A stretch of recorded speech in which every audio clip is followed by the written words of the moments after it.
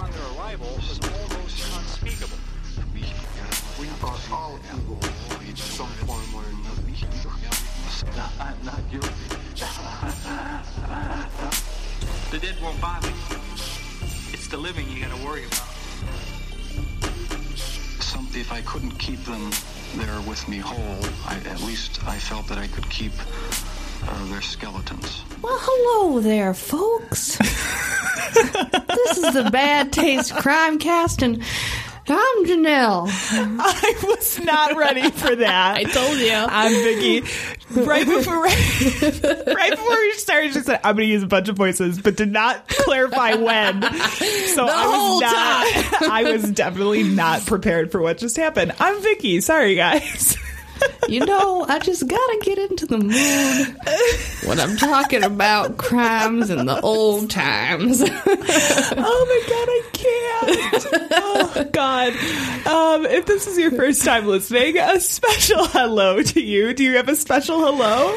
Well, all I gotta say is you better buckle up. Oh my God, I cannot. So I'm gonna assume it's gonna be a good show because it started off like a hoot today. But first, we're gonna head over to the newsroom in current times. Unfit to breathe, our food is unfit to eat. We sit watching our TVs while some local newscaster tells us that today we had 15 homicides and 63 violent crimes, as if that's the way it's supposed to be. We know things are bad, worse than bad. Okay, so today our story comes from Detroit, where an Oakland County Sheriff Michael Bouchard noticed a weird car driving around. And so they pulled this car over and he walked up to the window and the guy in the car said, "Who are you?" And Bouchard said, "I'm the sheriff. Who are you?" And it turns out that he'd originally thought the car was a Bloomfield Township police SUV. And he saw that the front windows were like way too tinted for a normal police car. And there was a decal on the side that said emergency response. And on the back, where was it? On the back, it said police interceptor and had 4 numbers as if it were a police vehicle. However, they ran the plates and it came back to an individual's property, like an individual's home.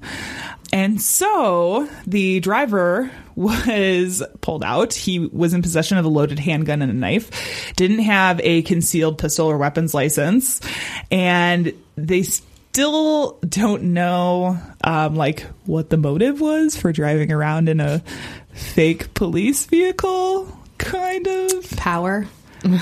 Maybe. It just seems really weird, but I love... Some people get their jollies faking being a police officer. I love the idea of somebody like driving around in a fake police officer, fake police vehicle inside of a police officer. Would be really impressive. Yes. Getting pulled over and the first question being like, "Who are you?" Who are you? Yeah, right. I'm the sheriff. I'm the sheriff. Oh my God. That's like what the I Spider-Man thought you were going to say. Yeah. Yeah, no. So he was arrested, but he's not being held at the Oakland County Jail, but he is awaiting charges for this. I think they're trying to decide what to charge him with yet. But, so we'll see what happens with that. I just thought it was really funny. The picture definitely looks like one of the like unmarked like black SUV police vehicles. I drove like a late 90s Caprice and people always thought I was a fucking police officer. Was it white? It was white. Yeah. But it didn't have a light on it or anything. I was like, yeah, you could very clearly see there's a petite young girl driving it with like crazy colored hair and red lipstick. Women can do anything nowadays, Janelle. You could be a police officer. I mean, I could be, but not with rainbow colored hair because I was like fresh out of high school. So that's that. That's the news. We're going to move on to Netflix and Kill. I'm sorry, your voice at the beginning has totally like thrown me off for this whole episode. I can't wait for Netflix and Kill. Oh God. We're talking about The Pharmacist. I have not seen this. Okay, I have started it. I haven't quite finished it yet, but it's interesting because it's like a different take on these true crime documentaries. So it starts off with a pharmacist in Louisiana. It's like a really tiny town, Louisiana. And his name is Dan Schneider. His son is murdered buying crack in the 9th Ward, which is like right next door to where they were at. And it's kind of this, they talk in the first episode about white flight and everybody moving out of the 9th Ward when African-American people started moving in. And it kind of caused this rift between the two areas. And in the 80s, when crack cocaine became like the thing to have and got into some of these low income areas, like that's where the people from like rich St. Bernard next door would go over to the 9th Ward to buy crack. So he starts off on this mission of getting justice for his son's murder because he was getting no response from the police. The great thing about this is like once he started getting some pushback from the police, he literally started recording everything. Like everything. Okay. So they have so many tapes of like conversations with police and like various so it starts off like that, but it moves into this crusade to look at opioid prescriptions and the opioid epidemic in the United States, largely pushed by big pharma in order to make money. So this is why I say it's kind of an interesting take on the like true crime genre, because it is kind of that, but it's also this like tale of social justice almost, because he does take on, from what I gather, I haven't gotten there yet, but from what I gather, he takes on like Purdue Pharma, and a lot of crazy shit happens, and I'm very excited to finish it, but I just like Dan Schneider as a dude. He's just like just a cool dude. He is. He's like very open about talking about his feelings with his son's murder, and they play this tape of shortly after they found out about their son's murder of like him and his wife together crying and trying to like deal with it, and it's very sad. Like I was in tears. Really raw. Yeah, it was raw. That's a great word for it. It was raw. But a very interesting tale.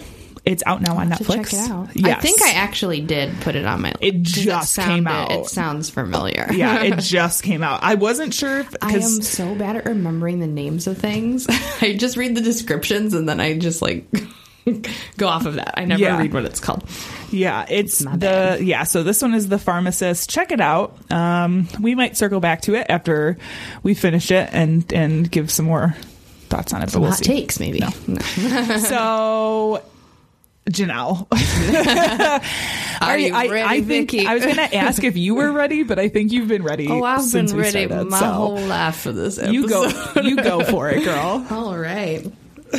So I just want you to get in the mood by thinking of like a nice Ken Burns documentary. Okay, I want there to be some like old timey player piano music running through your mind in the background as I regale you with this tale.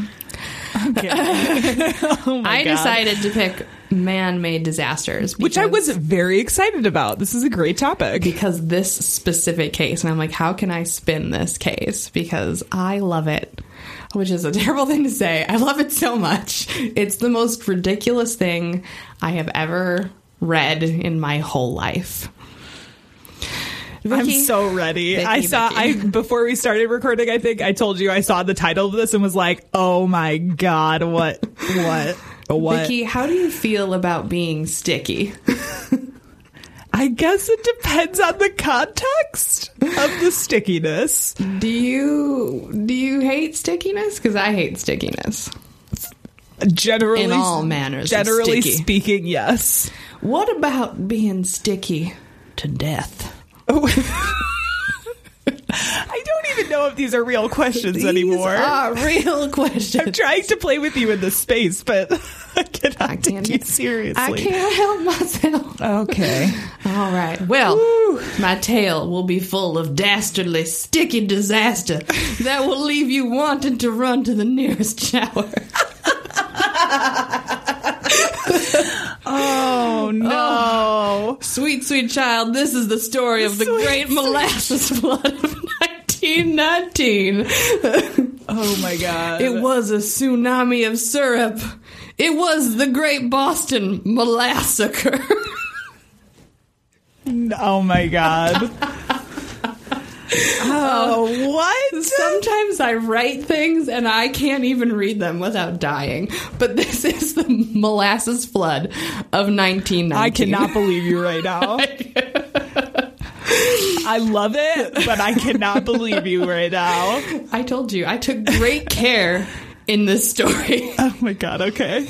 I'm ready. All right, I'm going to do my best Ken Burns. You ready? Yes, I am now. Whew. All right. Oh my God. This tale takes place in Boston mid-January. I told you. Are you going to do this the whole time? Probably not. but it's good for the beginning because I want you to have flashes of like 1919 black and white photography going through your head right now. I'm just going to lean back and listen. Yes. The city was all hustle and bustle during this unusually mild winter. The temps hovered in mid-40s for most of that time.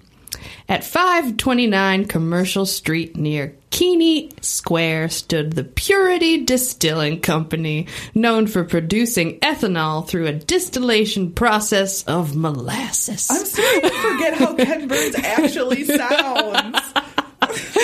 I'm going for soothing, slightly ambiguously Southern man, okay? Oh my God. So the company had used massive quantities of molasses to be distilled into ethanol that was turned into a variety of things, including alcohol and munitions. As you do. I don't know if I knew that you could distill molasses into ethanol, to be perfectly honest. I mean, what else is it good for? Cookies. Pancakes. Cookies. I actually do really like blackstrap molasses on lots of things. So, again, this case is just so near and dear to my heart. Oh, God. Ships from the Caribbean would continually bring molasses into the docks of Boston, which would then make their way to the massive storage tanks atop the buildings around the block until it could be distilled. The molasses tank stood at 50 feet tall and 90 feet in diameter and contained up to 2.3 million gallons of the sweet, nasty, gushy, sticky stuff. Oh, my God. That's a lot of molasses. That is yo. too much molasses. Too much. One particular tank was a point of issue from the start. In Stephen Puelo's book, which I read a little bit of for this, it's pretty decent, I suggest it. This is what he stated. There were often comments made by people around the vicinity that this tank would shudder and groan every time it was full. And it leaked from day one. It was very customary for children of the North End to go and collect molasses with their pails. I just imagine like a molasses spring. Right? Exactly. But like, I still feel like that'd be real gross because it wouldn't be like spraying out because it's molasses. It'd be like oozing out down the side. Slow plip plop down the side of a metal container. That's outside in the elements. You just take that molasses home. A little steel taste to it. That's gross. So on January 15th, 1919, at 12:30 p.m., a groaning sound could be heard off in the distance, followed by a large bang. This would be the giant tank exploding forth from atop of a building. Oh, no. Yes. This is exactly what I imagined happening in my head. Now here comes the intense, fast player piano music. A wave, which consisted of 2.3 million gallons of molasses, was moving at 35 miles per hour in a 25-foot high, 160-foot wide wave across the north end of the city. Just like oozing over the town very, like, it's not even fast, but it's like rather quickly. I mean, 160-foot wide wave of molasses. It was only moving barreling towards you. 35 miles an hour. This is before cars. That's fast. I guess. They had horses, right? Yeah. So within seconds, 2 city blocks were almost ripped away from their foundation and dumped into the harbor. The fire station that stood close by was decimated. The rail car system was destroyed. Cars were, train cars, were swept from their tracks. Homes were reduced to rubble. Oh my gosh. As the molasses spread, temperatures began to drop, because remember, this was a warm winter. And so as the temperatures began to drop, the molasses became stickier and harder to escape. Oh no. So oh my God. That shit gets really hard when it's cold too. Oh, it's yes, just like indeedy do it it's like caramel that it just like gets hard. Taffy. Yeah. You gotta keep chewing. So the Boston police, the Red Cross, the Army, and Navy personnel were called to assist with the disaster. In the end, 25 people, most of which suffocated to death, died in the flood, and another 150 people were injured. Now you're probably asking yourself, how the fuck could you be murdered by molasses? Yes. Well, what I'm about to tell you is it's sciencey science. And you know that whole trope about slow as molasses? Yes. It is not true. Oh. Okay. Molasses is not that slow. I mean, if molasses moves at 35 miles an hour... Not that slow. Slow as molasses means 35 miles an hour. There we go.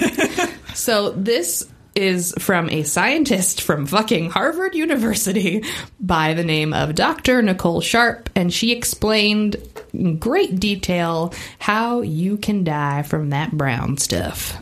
Sharp said the flood could be broken down into 2 stages, and the first, called the tsunami stage. The molasses is 1.5 times heavier than water and very dense. The tank piled so high with molasses stored a large amount of potential energy. When the tank ruptured, all that potential energy became kinetic energy. The fact that the molasses is extremely viscous doesn't matter for the first 60 to 90 seconds. The inertia is so much more powerful than the forces that can be moved by the viscosity. I'm so glad that she's explaining this at like an 8th grade science level. Exactly. I'm like, thank you. Yes. I get it. So when the tank broke and the molasses exploded, there was no outrunning it. When the initial wave came through, it just pulverized everything. People's bones were crushed, their bodies thrown onto buildings and train cars. Many survivors had broken backs and fractured skulls. During the second stage of the flood, the inertia runs out as the molasses spreads. That's when viscosity starts to matter. She's kind of like referring to liquid resistance flow. So, as molasses flooded the streets, it slowed but became thicker and stickier and still difficult to escape. People were trapped, with witnesses describing people trying to breathe while stuck, gasping for their lives, and simultaneously trying to avoid inhaling too much of the molasses. The cold weather made things worse. As the temperatures dropped, the molasses got harder and harder to move, which is the problem when you're trying to shift the rubble. Oh my gosh. So rescuers had an absolute horrible time trying to free people. They had to spread ladders, like, horizontally across things that were jutting out of the molasses and kind of crawl across it. Yeah. Like the top of a monkey bar, kind of. Right. So it would take 6 months to have the disaster completely cleaned up. Wow. The city wound up having to have cannons of seawater blasted at the syrup to cut through it. Oh my gosh, okay. They, like, brought in fucking scientists to figure out how to get rid of all of this goddamn molasses. Oh my god. So, now you're probably asking yourself, how did that tank collapse? I am indeed. I'm just going to say 1900s industrial magic. Yeah! It was the best time for all of that. The best of times. It was the worst of times. So there's a number of reasons that kind of combine together into this kind of perfect molasses storm. There was flawed steel, safety oversights. Obviously, there was no OSHA. fluctuating air temperatures, and of course, we talked about the principle of fluid dynamics by that wonderful doctor. If you don't know what that is, it's the movement of liquids. Look it up. The tank itself was made of steel that was way too thin. The rivets keeping it together were imperfect and full of flaws themselves. The temperatures outside, like we said, it was really warm winter, and they were fluctuating like crazy, which paired with the structural flaws of the steel made it cause fissures and cracks within the tank. So the flaws and cracks of the tank were noted in documents of inspections, but nothing was ever done about it. So they knew. Oh my gosh, that's going to be a common theme today. People brought it to the attention, so much so that a man who was working nearby found a piece of steel that fell off of the tank and brought it to the office and said, "Your tank is falling apart." And they were like, "Cool, thanks," and just shut the door in his face. Oh my God. So local residents and survivors of victims brought on a class action lawsuit against the United States Industrial Alcohol Company, who was the actual owner, because the distillery was a subsidiary. So it was a government agency that technically owned this tank. Okay. It was the first of its kind of a class action lawsuit in Massachusetts. After 3 years of hearings, the company paid out $628,000 in damages, which is $9.26 million in today's money. Good for them. Yeah. There were some rumors during this case that the tanks were blown up by anarchists, because this is like the time period of like Haymarket riot style anarchy. Oh my God. You love it. I do love it. I love me some Emma Goldman and everything about anarchy. There were some other rumors that said it was tipped over on purpose to clear out the streets of undesirable people living in the area. Okay. Of course, those are all unfounded. It was really just a shittily put together tank that nobody gave a shit about. Yeah. And it exploded molasses everywhere. Oh my gosh. So you can visit the site today. There is a historical marker in the location of the disaster. And there's even an old wives' tale that I'm going to have to tell you in my old-timey voice. Oh boy. Even on the hottest of summer days, you can catch a distant smell of some warm, sticky molasses in the air. Okay. But that is the tale of the molasses flood of 1919, the Great Boston Molassacre. I can't even. You're welcome. But seriously, go check out Stephen Puelo's book, The Dark Tide, The Great Boston Molasses Flood of 1919. It's pretty great. I don't know why I did a Bill Clinton thumb at you. It's pretty great. It's pretty great. The's some really great pictures. And it will make this country pretty great. It will make it pretty sticky. Coupled with the Bill Clinton, that was just too much. But there's some really... No. I know. Ooh, take it to the limit. There's some really great pictures I put in here, and the newspaper article was just... it's just beautiful. So, definitely check out the pictures of the disaster, because it looks like a bomb fucking went off. It's insane. All from goddamn molasses. Oh my God. You're welcome, world.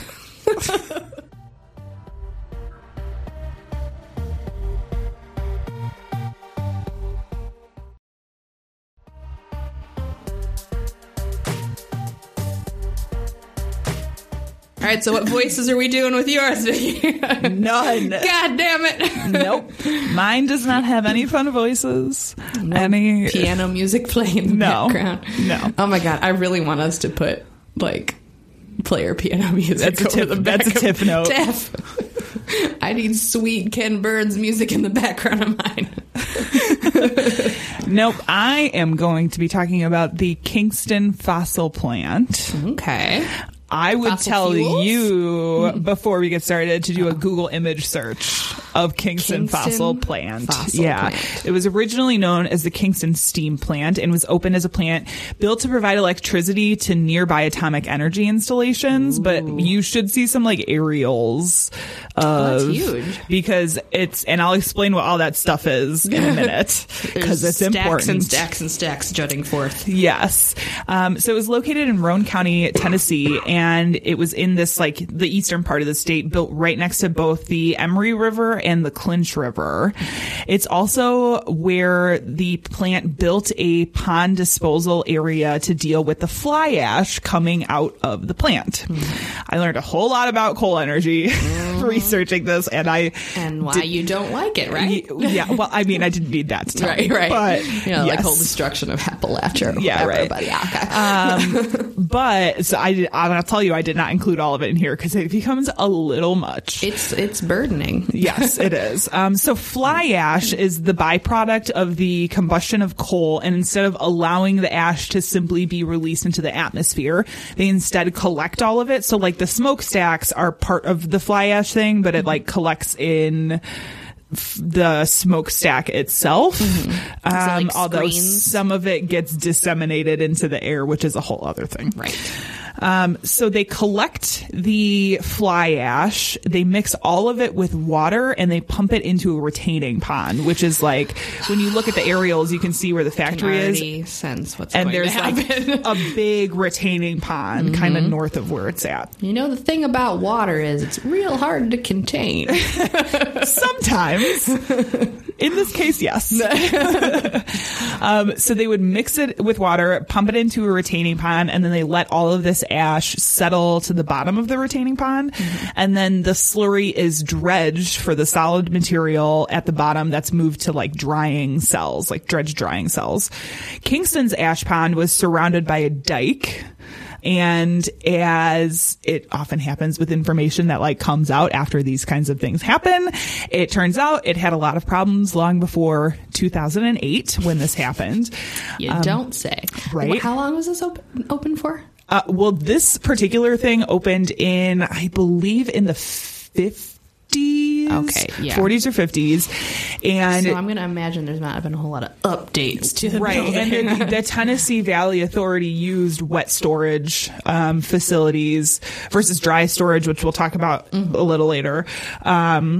With a lot of the plants, because that was kind of the old way of doing it, like you said, and no, they hadn't updated that kind of thing. So according to an article from the Chattanooga Times Free Press, quote, in both 2003 and 2006, leaks in the landfill where wet fly ash was dumped were so bad, Tennessee Valley Authority repaired drainage and dikes around the retention pond. And for nearly a year and a half, TVA suspended the ash deposits in the landfill to allow the dredge cell to dry out and stabilize. So they kind of just like shut it down for a little bit. It's giving me Chernobyl vibes and like a couple of notes about fly ash is this isn't just a Kingston problem, as the plant does the same kind of work that many places do in order to dispose of the byproduct. They are typically dealt with in one of two ways. So you've got dry storage or wet storage. And the second is the largest stream of industrial waste in the U.S.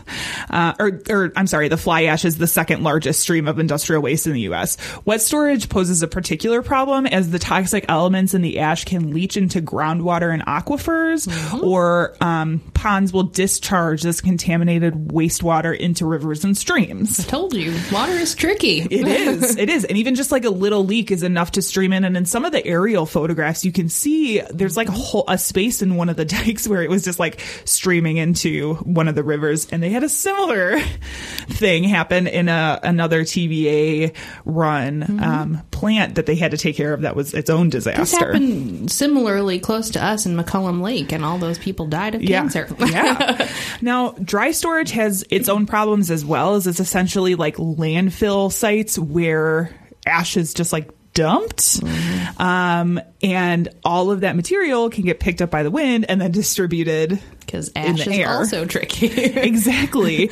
There has been consideration in the past by the EPA as to treating coal ash as a hazardous waste, which would kind of make sense, but it would also cost coal-fired power plant owners an estimated $5 billion a year to transport the material to a hazardous dump, which is, for their pocketbooks, not super great.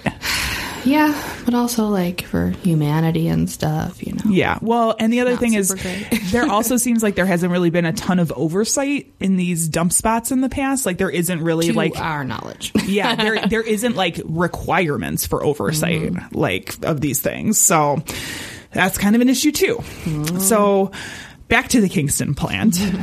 It seems that TVA knew about the leaks in the ash pond dating all the way back to the early 80s. Well, you know. Between little Dutch boy putting his finger in the dam. We'll just plug it up a little. Yeah, and it had repairs done almost every year since 2001. The two largest being the 2003 and 2006 that I mentioned earlier. There was an additional inspection report that was submitted in October of 2008, identifying minor leaks in one of the walls, but that report had never been finalized.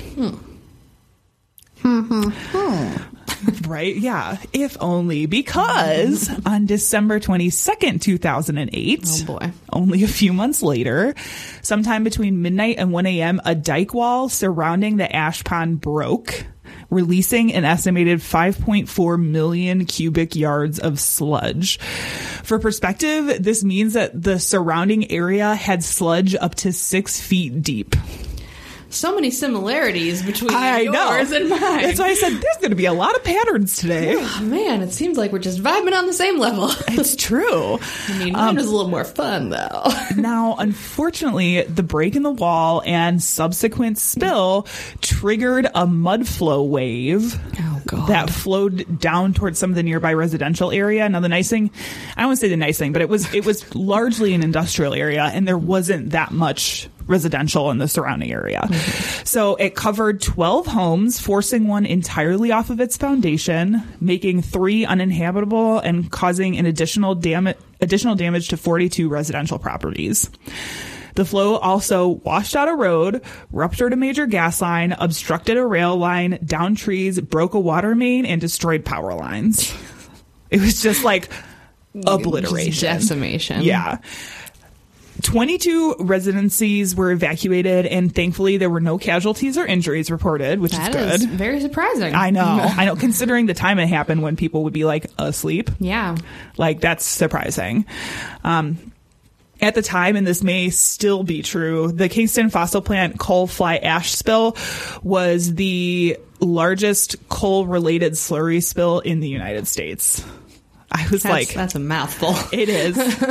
And it's like a weird subcategory, like specific subcategory of coal disasters. I don't know. But it's something. Yeah, it's something. It is. So this is kind of like where the real shit show starts, because now they got to clean this shit up. Yep. And that's normally... And it's a nose goes, you know what I mean? Oh, totally. So authorities from TVA and various officials attempted to explain what was happening.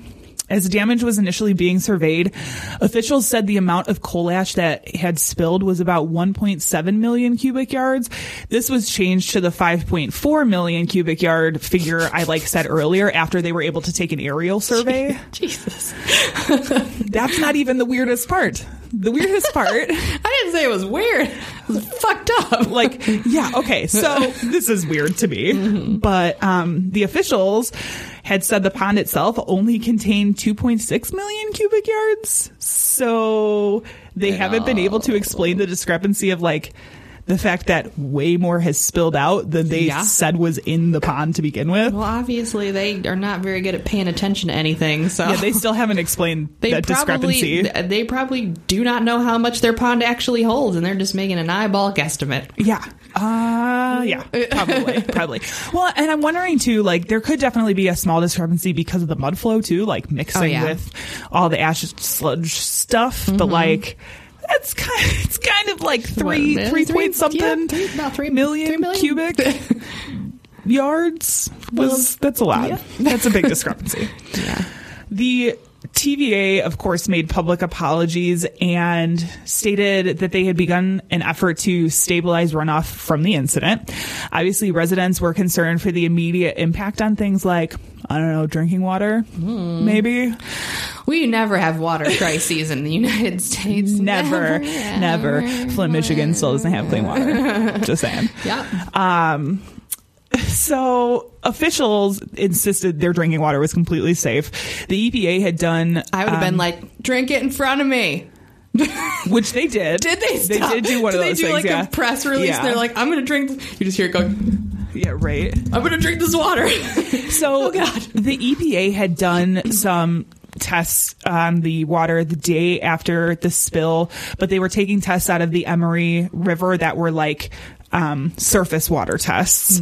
And it showed that arsenic levels were 149 times higher than maximum contaminant levels, a total concentration of lead 5 times above the normal, and slightly elevated levels of beryllium, cadmium, and chromium. But also elements of paint. Yeah, right. Sorry. The EPA also took samples of water from municipal water intakes and found that they did not contain dangerous levels of any of that stuff. So it wasn't the drinking water from the municipal spots. It was the river water that was like insanely contaminated, which isn't great. But I mean, like, their drinking water, it seemed, was safe from their own tests and like the EPA's tests. They also did some tests of fly ash samples from the road and from the inside of the power plant's ash waste storage cell. And these tests also showed elevated levels of arsenic, so high, in fact, that it would normally trigger a response from the EPA. Oh, boy. But it seems like at the time, the agency felt like TVA had it all under control. Interestingly enough, about a week after the spill, the TVA released a fact sheet that, quote, confirmed the ash is not hazardous, and that, quote, the levels in the ash are not high enough to be classified as hazardous waste, but are higher than EPA's screening goal for residential soil. Oh, Lord. So they're like, technically it's not bad, it's just higher than what the EPA says it is. Yes.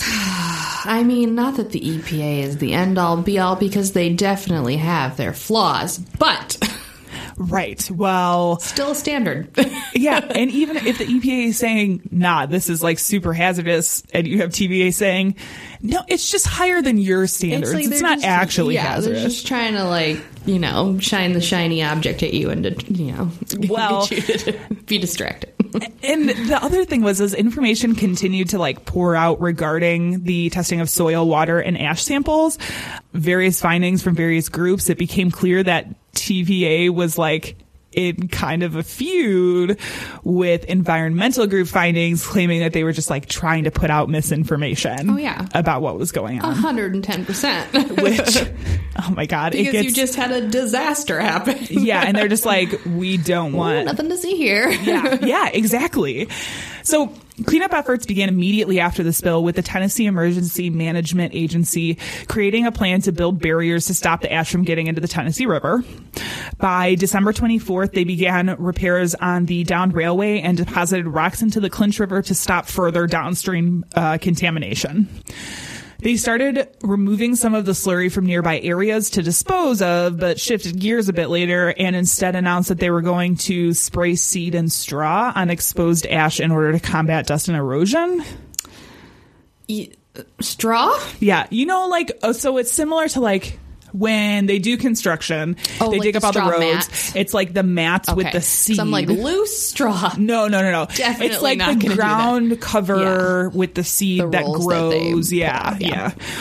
So it's, of course, this feud between like the TVA and the independent environmental agencies continued the entire cleanup effort. They very publicly stated that TVA would pay for testing of the water and at the same time refused to let independent observers like come in and take pictures or water samples from disaster areas. At one point, 2 photographers with an environmental organization, United Mountain Defense, went into the Kingston plant disaster area to capture photos of the disaster and were illegally detained by TVA police and held in custody for an hour before being released. Oh my God. Like, super illegal. Oh yeah. Super illegal. Like, what?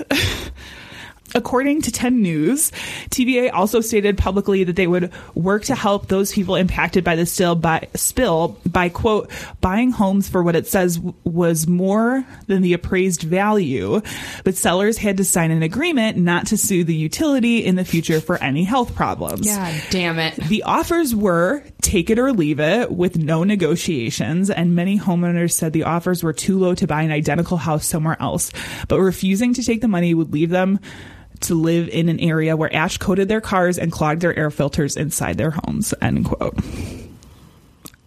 Which is like such a standard douchebag business practice. This happens so fucking much. I know. I want to flip all of these tables over.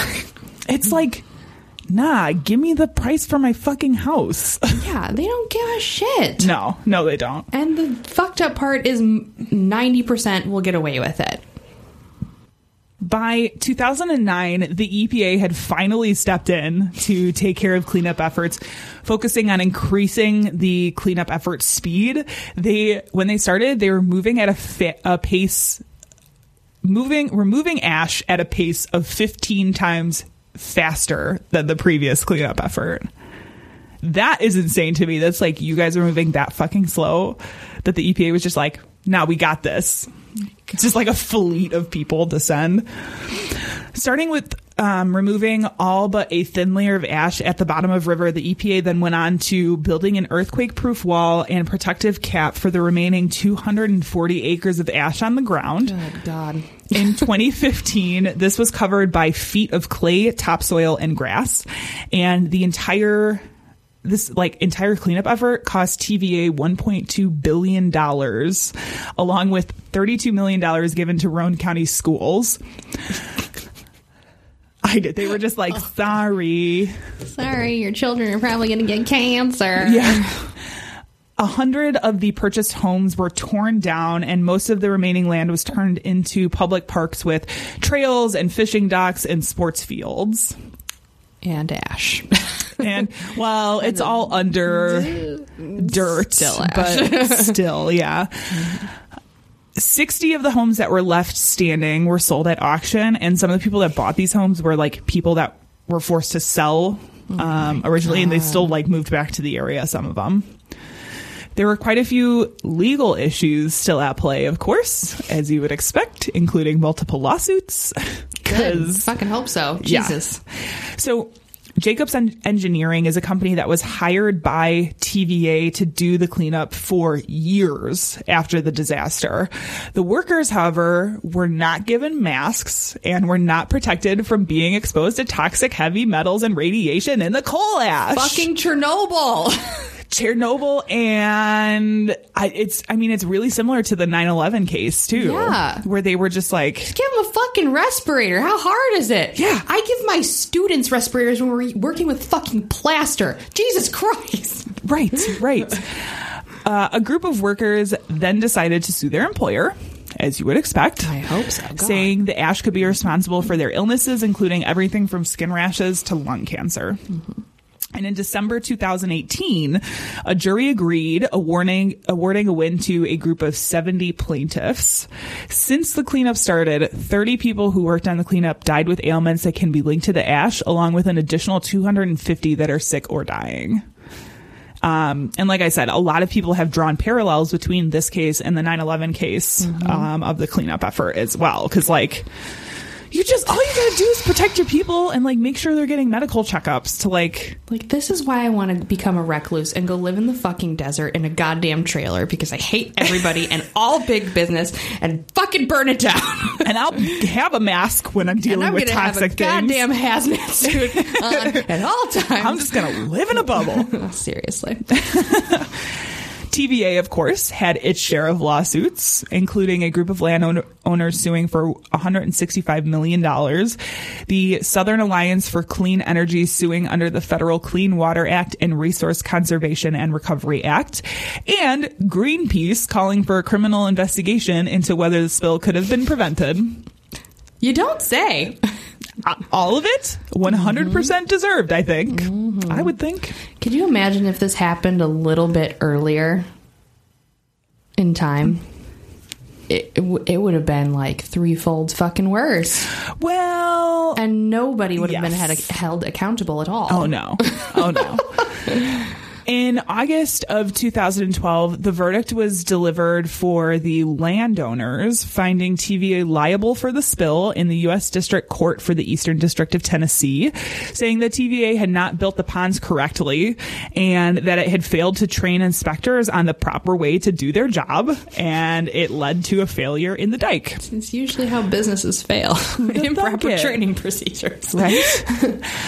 Finally, the last thing I want to talk about is there's been a lot of criticism of the EPA response, claiming environmental racism. That's interesting. Yeah. It's something I'm hearing more about now, I think, just because news is like so much more widespread. Turn of phrase. I've heard it a little in response to the Flint, Michigan water crisis. But yeah, definitely. There was the socioeconomic issues go along with that. Garbage pile in Chicago too. There's a really good podcast about that. I can't remember the name of, but it definitely happens, I think. And in this particular case, it's related to the relocation of the spilled coal ash from Roane County, a county with a population that was 94% white, to a town 300 miles south called Uniontown, Alabama, with a population that is 90% African American. And again, this is something that has happened more than once. It's in Alabama, you said. Yes. It's interesting that they cross state lines. Yeah. Well, it's right on the edge of Tennessee, but I'm wondering if they already had like an area for it designated. Yeah. I'll be honest, I didn't go too far down that road. There's a lot of other like stuff about EPA regulations changing, and they were really re-looking at kind of... Well, I mean, right now they're trying to get rid of a lot of EPA regulations. Yes. That's another sore subject. Another story. Yeah. But after this disaster, this was when Obama was still in office, the EPA was really looking at kind of the coal fly ash regulations that they had and what needed to be changed and what they could change at the agency level and like that kind of stuff. Yeah. So if you want to look into that, I do encourage you to look into that because it's just a lot for me. It was a lot for me to take it at one time. This kind of a subject, it could be its own entire podcast. Oh my God, yeah. Like, there have been so many like mining and coal related disasters. Yeah. I will also say in 2008, the EPA dismissed, or I'm sorry, not 2008. The year is important because it's important. But in 2018, the EPA dismissed a complaint saying the landfill in Uniontown was in violation of the Civil Rights Act of 1964. Now, there could be a lot of reasons for that. One could be who's the person in charge of... Who's the person in charge? EPA. Who's the person in charge of EPA? At right now? I don't want to talk about it. We're not going to talk about it. Why is that such a problem? Why is the EPA being torn apart right now? I don't know. Those are all great questions for not this podcast.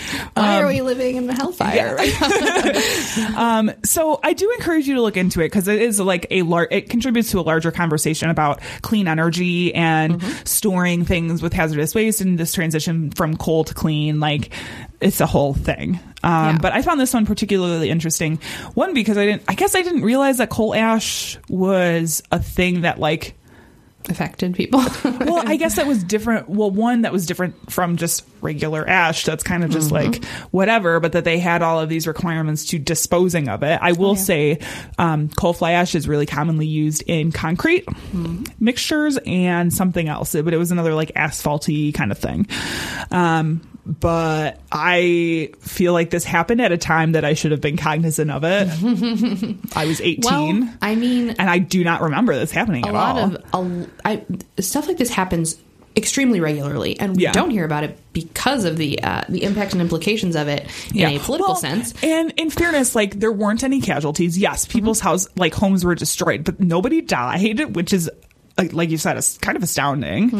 And nobody was injured. So like, I mean, we'll see with the fallout if anyone actually dies from related diseases. But yeah. And I think if they do, it's going to be, well, I'm curious to see if they do any studies on the people still living in the area. I mean, they but I think should. primarily it's going to be the people Also, who are working to clean it up. Yeah, and effects of the wildlife. Because oh my God, Jesus fucking Christ, this is in a mountainous region. Yeah, and they have, I want to say I saw there were 11 plants that were owned by the TVA that still used the wet storage method, and that they were working to eliminate that, and they might have gotten it down to 5, I think, that still use that. But there's got to be a better, I mean, I think just honestly, like a switch over to clean energy is going to be the solution here. But that is the fucking solution. Yeah. But because I have family in the South, and I see what this does to people, and I've watched many a documentary about like Appalachia and Tennessee and West Virginia and all of the coal mining and strip mining and all of this stuff, and there's no way to get out of it for those people. Like when you're talking about them losing their homes, they already have nothing. They're already in one of the lowest socioeconomical areas. Like they don't have opportunity. They don't have money. They may have the advantage of being white, but they still are not, they're in poverty. They still don't have the power to get themselves out of that situation. Yeah. And every time something like this happens, it happens to those impoverished people or people of color 100% of the time, all the fucking time. Right. Yeah. And part of it too is you're in a situation where it's like, it's what you've done for your entire life, but like it goes back generations. And there is just like along with all the societal pressure and economic pressure, it's like this family, like pride thing almost too. And it's hard for people to give that up. And I get that. So, and there's no opportunity outside of it. Right. You have to leave in order to find something else. Correct. Yeah. So that was the Kingston coal fly ash spill disaster. It's a mouthful, but slurry spill. Yeah, I look up pictures of it. It's crazy and gross. That came up when I looked up the plant. Yeah. Yikes. Yeah. So if you're trying, you started on a high note, I ended on a low note. If you are trying to wait out the man-made disaster in your area while help comes, first of all, hang in there. We're sorry. Second of all, listen to this podcast. Oh, Lord. Hi, I'm Laura Murley, host of How to Be Less Awkward. My life is just like a huge discombobulated jumble of awkward. I'm really excited to bring you true life stories from some wonderfully open and funny people. They didn't believe my story because I'm an 11-year-old kid. My friend was like, yo man, this is a glory hole. I definitely felt pressure to Frisbee. I mean, it was my first big boy job. I don't remember when I finally recognized this is a third nipple. We hope you check out the podcast. Okay, bye now. All right, guys, that has been our show this week. We got some events we want to talk to you about. Yeah. If you are in the Rockford area and you enjoy true crime, come see us April 4th at the True Crime Expo. We'll be there. 12 to 5, I think it is. Yeah, and we go on later in the day. I think like 3:30. Yeah, 3:30 or 4, something around there. But you can check out hauntedrockford.com for more information. There's ticket prices. You can buy tickets ahead of time. There's going to be a whole bunch of people there talking about different kinds of true crime. There's going to be a film screening. It's going to be really great. I'm excited. This is one of our favorite groups to work with, I think. Yes. I'm kind of getting into the groove of these live shows. Right? Maybe we should do more. A little bit. Maybe. A little bit. Maybe. So you can check us out there. When? Do it. Where? April 4th. hauntedrockford.com. All your information. Do it. We are also going to be in Kansas City, July 11th and 12th for the... Kansas City! I don't know. Football? I mean, they won the Super Bowl. Because they won the Super Bowl. That's not why we're going. No. We're going for the True Crime Podcast for the Festival. True Crime, also a little bit for the barbecue and some ramen. Yeah. Yes. This is going to be... Yeah. Interesting. They have, there's going to be a lot of podcasts there. They have some live discussions going on. Yes. They're going to have some live podcast recordings. We are just going to be there hanging out, saying hello, chit-chatting, shooting the shit, meeting and greeting. You can meet us in real life. Yeah. Take pictures. It's mortifying. I mean, you can. It is mortifying, but so we are going to be there. Celebrity. Oh. Yeah. If you want to come out and see us and see all the other great podcasts, you can find more information at TCPF 2019. Nope, wrong year. Nope. Going TCPF. back in time. Oh my God, what year is it? TCPF2020.com for tickets and hotel information and all that fun stuff. Do you like that little movie reference? Sorry, no. You listen to the news. All right, let's go. This has been Bad Taste Grindcast. Yeah, on that note, we're gonna go now. Yep. Our sound and editing is by Tiff Fullman. Our music is by Jason Zakshevsky, The Enigma. It's so satisfying. So satisfying. I need a button on my desk. Of what? What sound? I don't know. Maybe just old-time piano music. Let's get a dog. Old-timey piano music or like a zoom bang boom? Again, Zooks. That's going to be my button. We will see you in 2 weeks. Goodbye. See you later. You just sound like an old grandma now. I got to bring it back. See you later, Sonny. Oh, before you leave, here's your pocket money. Oh, Sonny Jim, come back next time. Bye. Bye. Oh, God. I cheers myself. Murdered 10 young women and left their bodies on the hillsides along the highway.